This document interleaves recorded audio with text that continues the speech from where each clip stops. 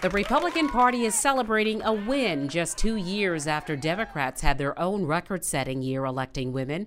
Republicans have at least 26 women in the United States House of Representatives, and one member of that freshman class is Congresswoman Nancy Mace.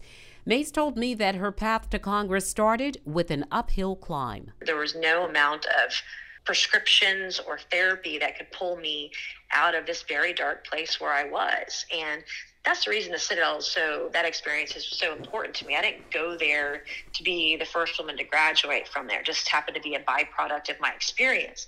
But I went there because I had something to prove to myself, that I could go somewhere and be challenged, that I could face adversity, that I could face an obstacle, and that I wouldn't quit. The Goose Creek native says she found purpose at the Citadel after earning her GED at Trident Technical College. She says she dropped out of Stratford High School after suffering a devastating trauma. I was sexually assaulted at the age of 16, and this is a story that I finally told after 25 years when South Carolina was debating the fetal heartbeat bill because there were not protections for women who'd been raped or for women who were victims of incest. When that happened, I lost all hope for my future. I saw no light at the end of the tunnel, and I gave up on everything. I gave up on the sports. I was an athlete. I was a swimmer and a runner. I was a straight A student, and all that went away when that trauma hit me. When I had that horrific experience, and I gave up on myself. I gave up on life. I gave up on everything. And when I stopped going to school, my parents said, "Well, then you've got to start going to work." And I remember the days when I would go to work and, stand on a piece of duct tape and, yell at the cooks in the back of the Waffle House how my customers wanted their hash browns. And I learned many, many valuable lessons there, but I learned about working hard. I learned about overcoming. I learned about resiliency. And that was in 1995. And then in 1996, the Citadel decided to let women in. And that decision to go to the Citadel to follow in my father's footsteps literally saved my life. Her father, Emory Mace, a Citadel graduate, was commandant at the Citadel for 8 years. And I don't know what I would have done without that experience. The two things that I care most about in time right now are my children and my country. She says being a divorced mother of 2 makes her more aware of the challenges facing American families. It's tough enough being a single mom or a single dad, but then when you add in COVID-19, the pandemic, unemployment, challenges at work, challenges with school, the emotional and physical toll, not only on our children, but the parents and the families and siblings as well, it's enormous. And so, when we're talking about these issues that are devastating many of our families, I'm right there with everyone else. I'm right in the thick of it. And I see those challenges every single day. The pandemic has changed everyone's life, and you were among the millions to have been infected. I had it, and it was debilitating. And it really changed my perspective on something and how debilitating it is. And I couldn't get out of bed between 1 and 3 o'clock in the afternoon. I had to have a nap. And otherwise, I couldn't get through the rest of the day. The wearing you down of that, and I could not imagine having chronic fatigue for the rest of my life. It was such an awful experience because it wasn't who I am. And in the middle of it, I'm in the middle of a congressional campaign nonetheless. I tried to do some physical exertion in December, tried to get back and do some very physical work, and I really struggled with it. I struggled to breathe. And on some days when I go up 2 flights of stairs, I will get out of breath, and that is not like me. And it's an odd thing. Don't understand it. And that's one of the reasons I've tried to set a good example to share that story with people, that I'm what you call a long hauler and that it is a serious illness.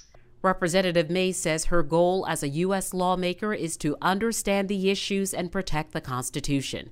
She says she's reaching across the aisle on many issues.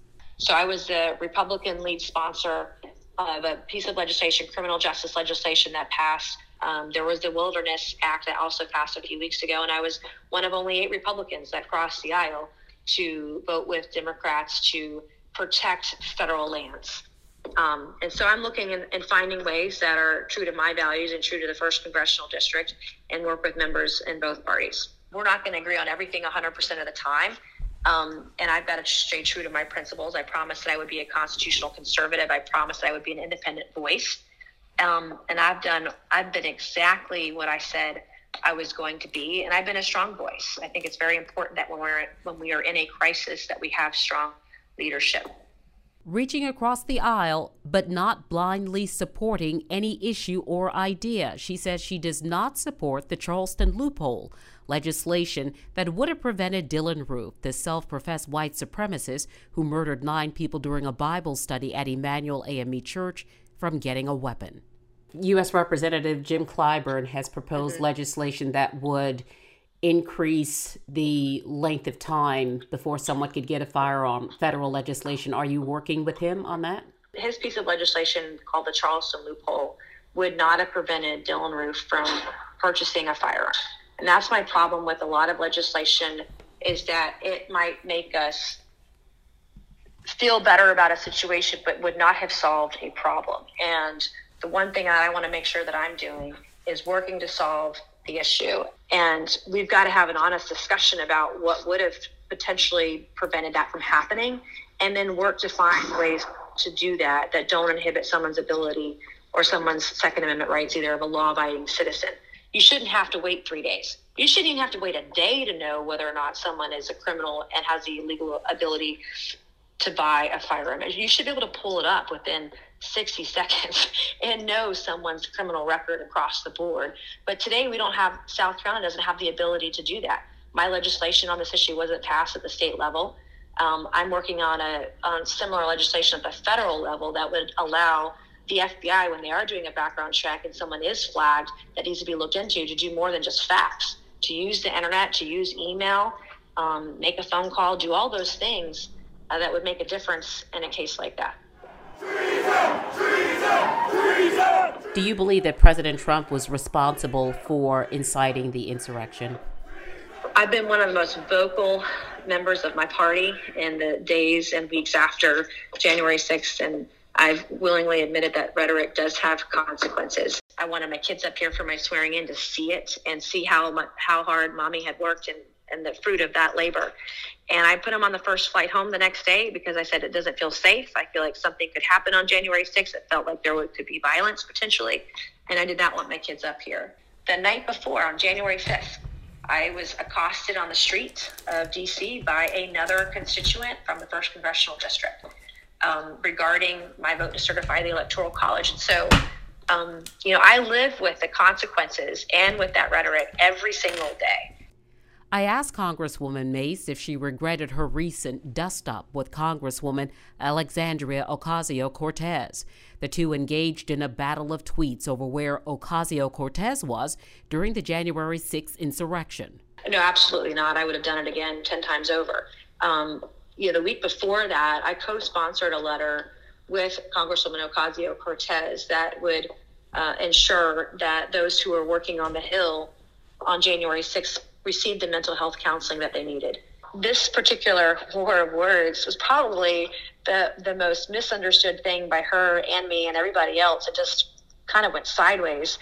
But my initial tweet was actually about the report that Newsweek did that took her words and totally exaggerated her experience. And I was knocking Newsweek for a very factually inaccurate, false report on it. And the story was never corrected. And so then I just simply said, hey, there were on 2 doors down, there were no insurrectionists in our hallway, because the press they weren't correcting the record. And there's no doubt that we were all traumatized and concerned. But it was a very scary, dangerous situation. We were sitting ducks, and I never want to see that again. Start hunting them down one by one. Traitors get guillotined. Well, I just want to thank you, Representative Nancy Mace, for spending time with me. I know that you are up against the clock. You've been generous with your time. We wish you the best in your recovery, and thank you again. And I appreciate you having me on. Thank you. That's it for this episode of Let's Talk. Thank you so much for listening. I'm Carolyn Murray. Let's Talk is produced by David Dixon. If you enjoyed our show, please subscribe, write a review, and tell your friends about it.